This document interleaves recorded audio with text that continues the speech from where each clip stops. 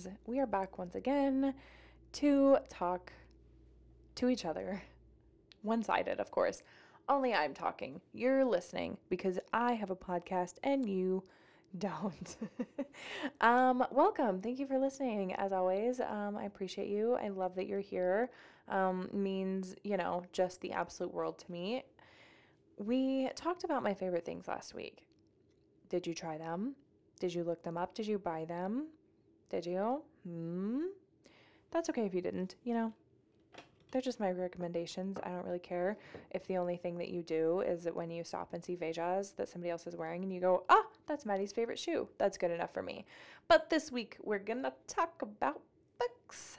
I've had a lot of people tell me that they just really can't get into reading, or they used to love to read and they just don't have time anymore. I feel like a lot of people want to read, but they just don't, or they don't know how to find good books. They don't know where to find them. They don't have a library card, whatever. First of all, get a library card. It's actually super easy. You go into the library, take your ID with you. They want to know where you live. They want to make sure that you live in the jurisdiction.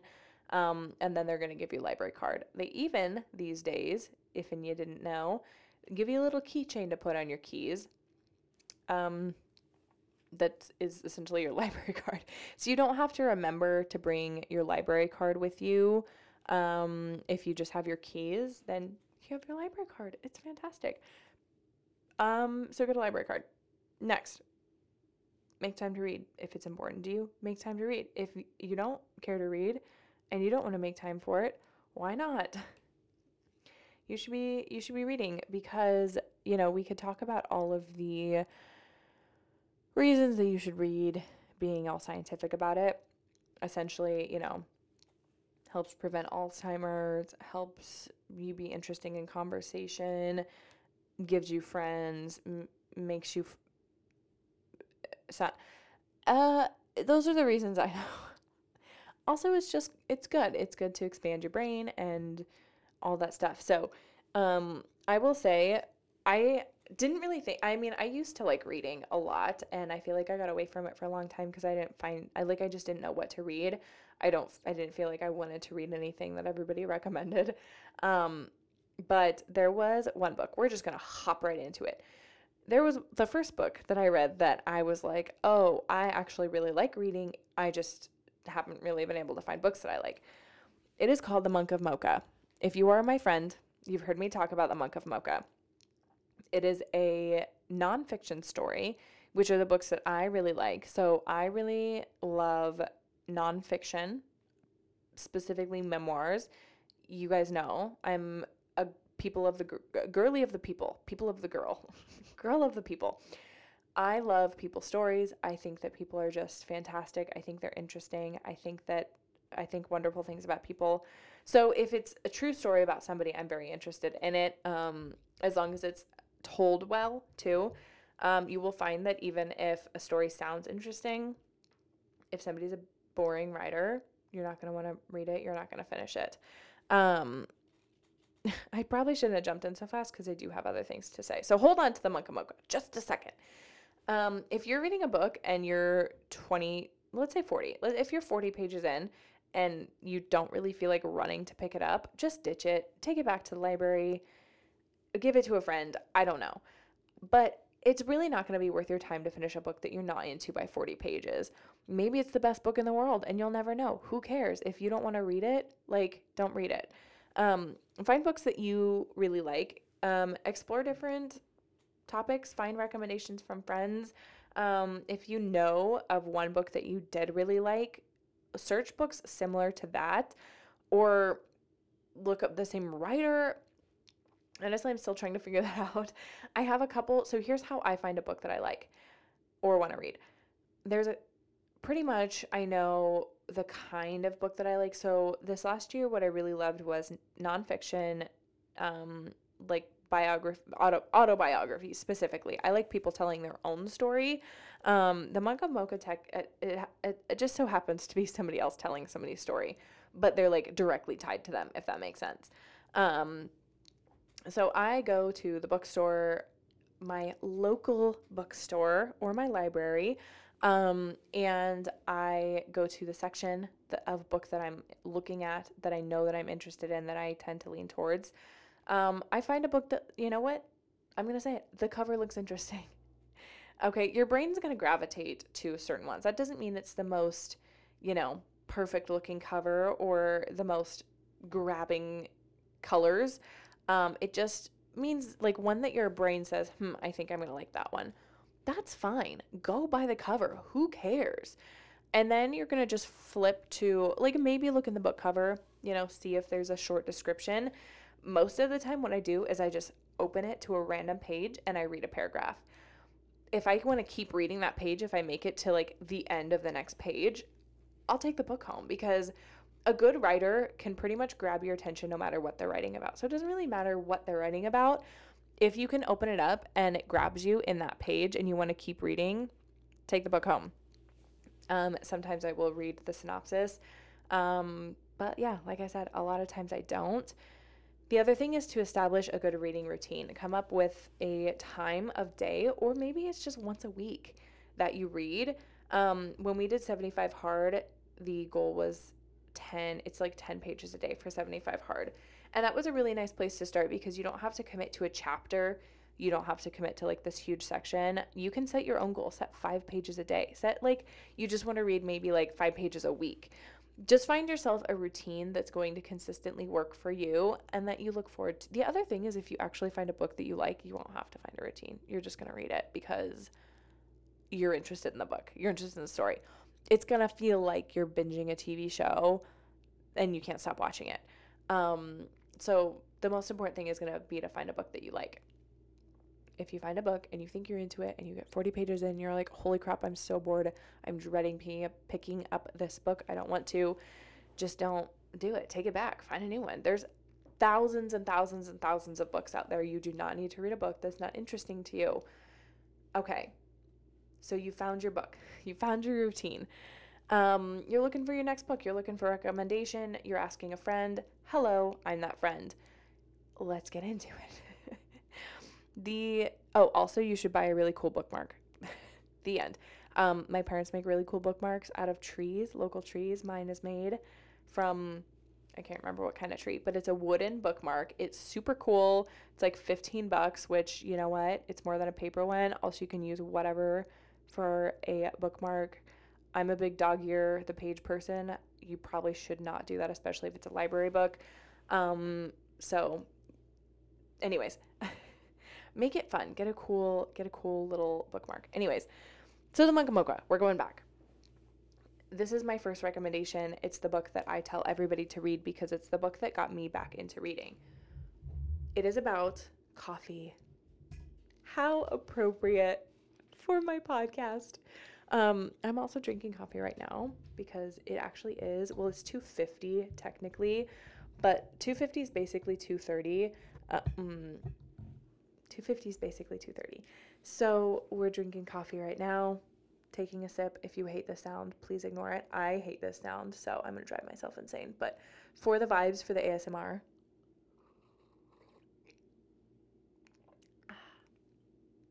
cold cup of joe. Monk of Mocha is about a Yemeni American man. He comes to America. It's about his story growing up here. It starts him growing up here. So this is like a different writer that met him and is telling his story, but he is like quoted all throughout it. Obviously, he's very involved in the story. It's his story. So it's a Yemeni American man. He finds out that coffee started in Yemen. It started in Mocha, in Yemen, the port of Mocha, M-O-K-H-A. No, wait. M-O-H-K? Mocha. M-O-K-H-A. I think that's right. So the port of Mocha. So that was the first export. Then one day, somebody stole a coffee plant and they took it to, Colombia? You would think that like any information would stick in my brain and I would have 100 facts and figures to share at all times, but I just don't because everything like goes in one ear and out the other. Literally, it's so annoying. Okay, so essentially somebody steals the coffee plant, right? And they go and plant it, they start cultivating it, whatever. coffee spreads. Everybody starts making coffee, growing coffee, selling coffee, exporting coffee, blah, blah, blah, blah, blah. Yemen gets left behind, okay? They're not as, I don't want to say advanced. They can't keep up. They have their own civil issues, and it causes them to not quite be able to keep up with essentially what's going on in the coffee industry. So their quality goes down because they're not staying in touch with, they don't get the same information and like research and everything, whatever, that the rest of the world is getting when it comes to coffee. And so nobody drinks Yemeni coffee because it's like gross compared to other coffee. So anyways, this guy goes back to Yemen to teach the farmers how to grow coffee. So first he figures out what actually needs to be done to produce like the best cup of coffee, like the best. He talks to experts. He talks to like the people who are in charge of like rating coffee, okay, ranking it. He learns everything that he can, and then he goes back to Yemen to teach the farmers how to actually farm coffee up to the standards of the rest of the world. And then the civil war begins in Yemen. And it's very interesting, and it's just about his journey teaching these farmers. But in the meantime, you learn a lot about coffee, you learn how it's produced, you learn what goes into the farming of it. And like I was saying last week, coffee should be more expensive. I really, really believe that. So this guy sells his coffee. It's called Port of Mocha. It is rather pricey compared to the coffee that you would get at a regular grocery store. I think that there's nothing wrong with this. I think that especially in a place where this plant does not grow, each coffee bean has to be picked by hand.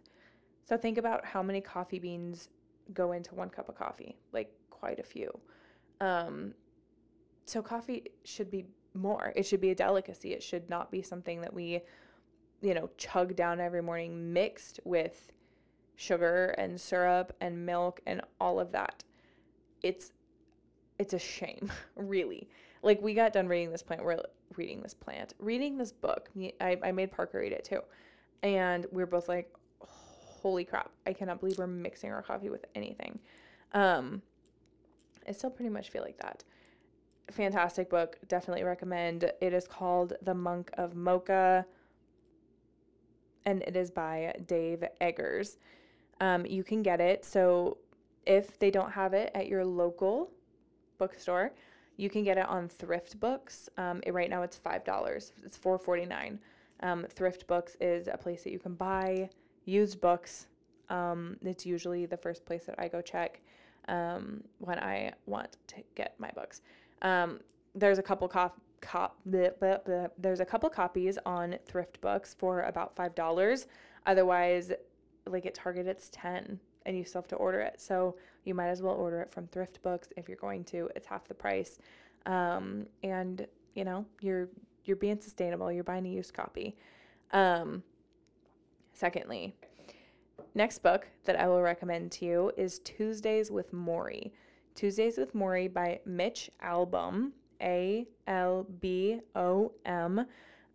This is, again, nonfiction about a student who has grown up and gone back to talk to his college professor. He goes back to talk to his college professor about essentially life lessons. So he is now an adult. I'm not spoiling the book. This is, one, a pretty well-known book. And two, it's literally just the synopsis of the book. So his professor is sick and dying, and he only has a little bit of time left with this person that he really, really loves and admires. So he goes back to visit him every Tuesday, and they just talk about life. So I'm going to read a quick excerpt for you to hear, give you a little taste of the way that I like to pick books. Just read a random part. So this is, just like the middle of the book. And it says, "Forgive yourself before you die, then forgive others. This was a few days after the Nightline interview. The sky was rainy and dark, and Maury was beneath a blanket. I sat at the far end of his chair, holding his bare feet. They were calloused and curled, and his toenails were yellow.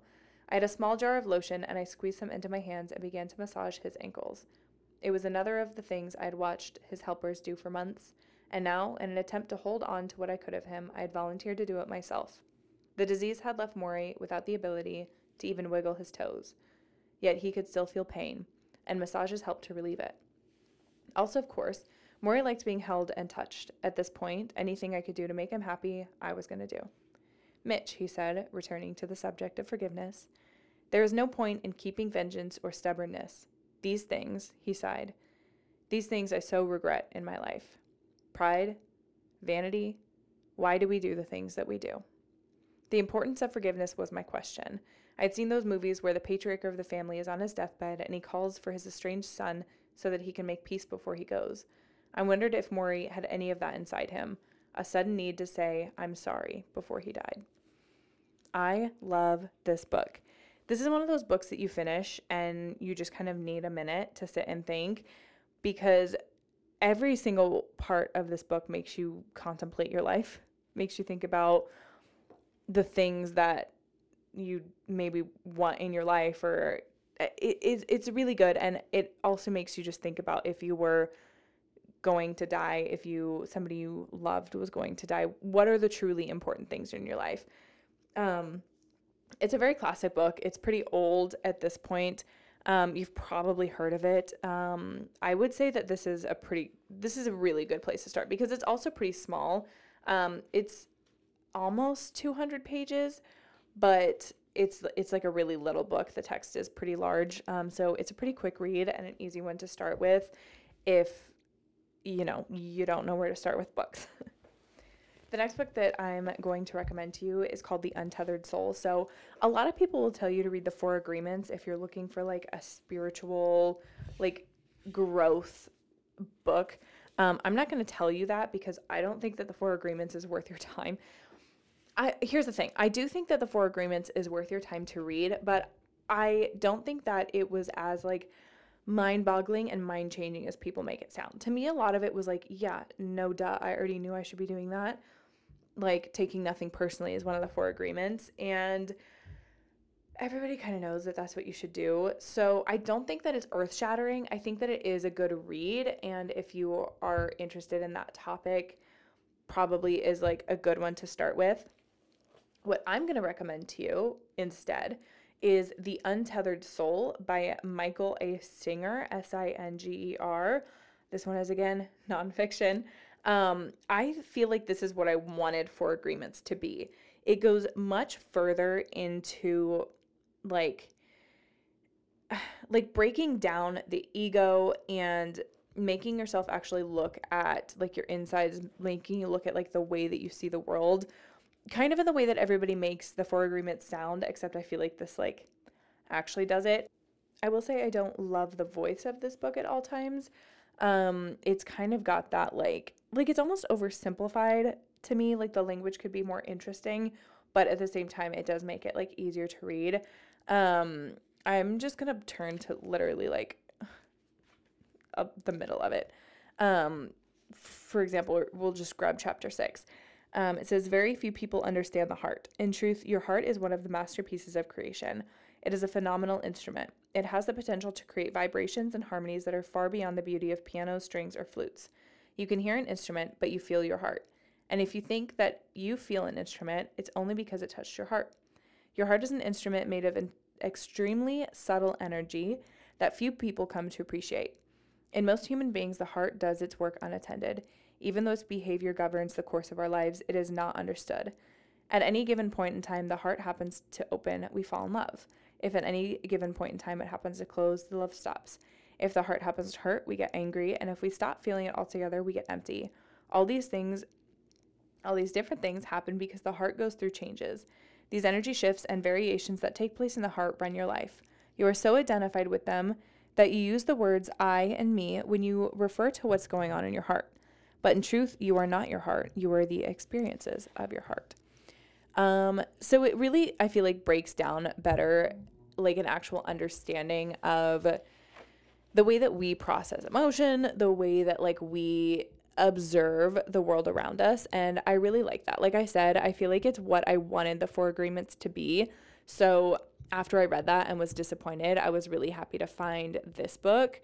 It is a fantastic read. Even if you've already read the Four Agreements, and you're just kind of looking for like the next, like essentially place to go from there.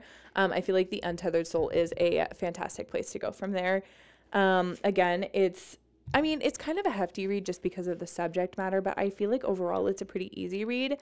It's one that I feel like I could read multiple times over. I think that this is one to keep on your shelf. There's ones that I recommend, but getting at the library, and there's ones that I recommend making a part of your personal library. The ones that I'm recommending to you, I would work to accumulate in your personal library, at least just in my opinion. Little ASMR for you, little book ASMR. Pretty good.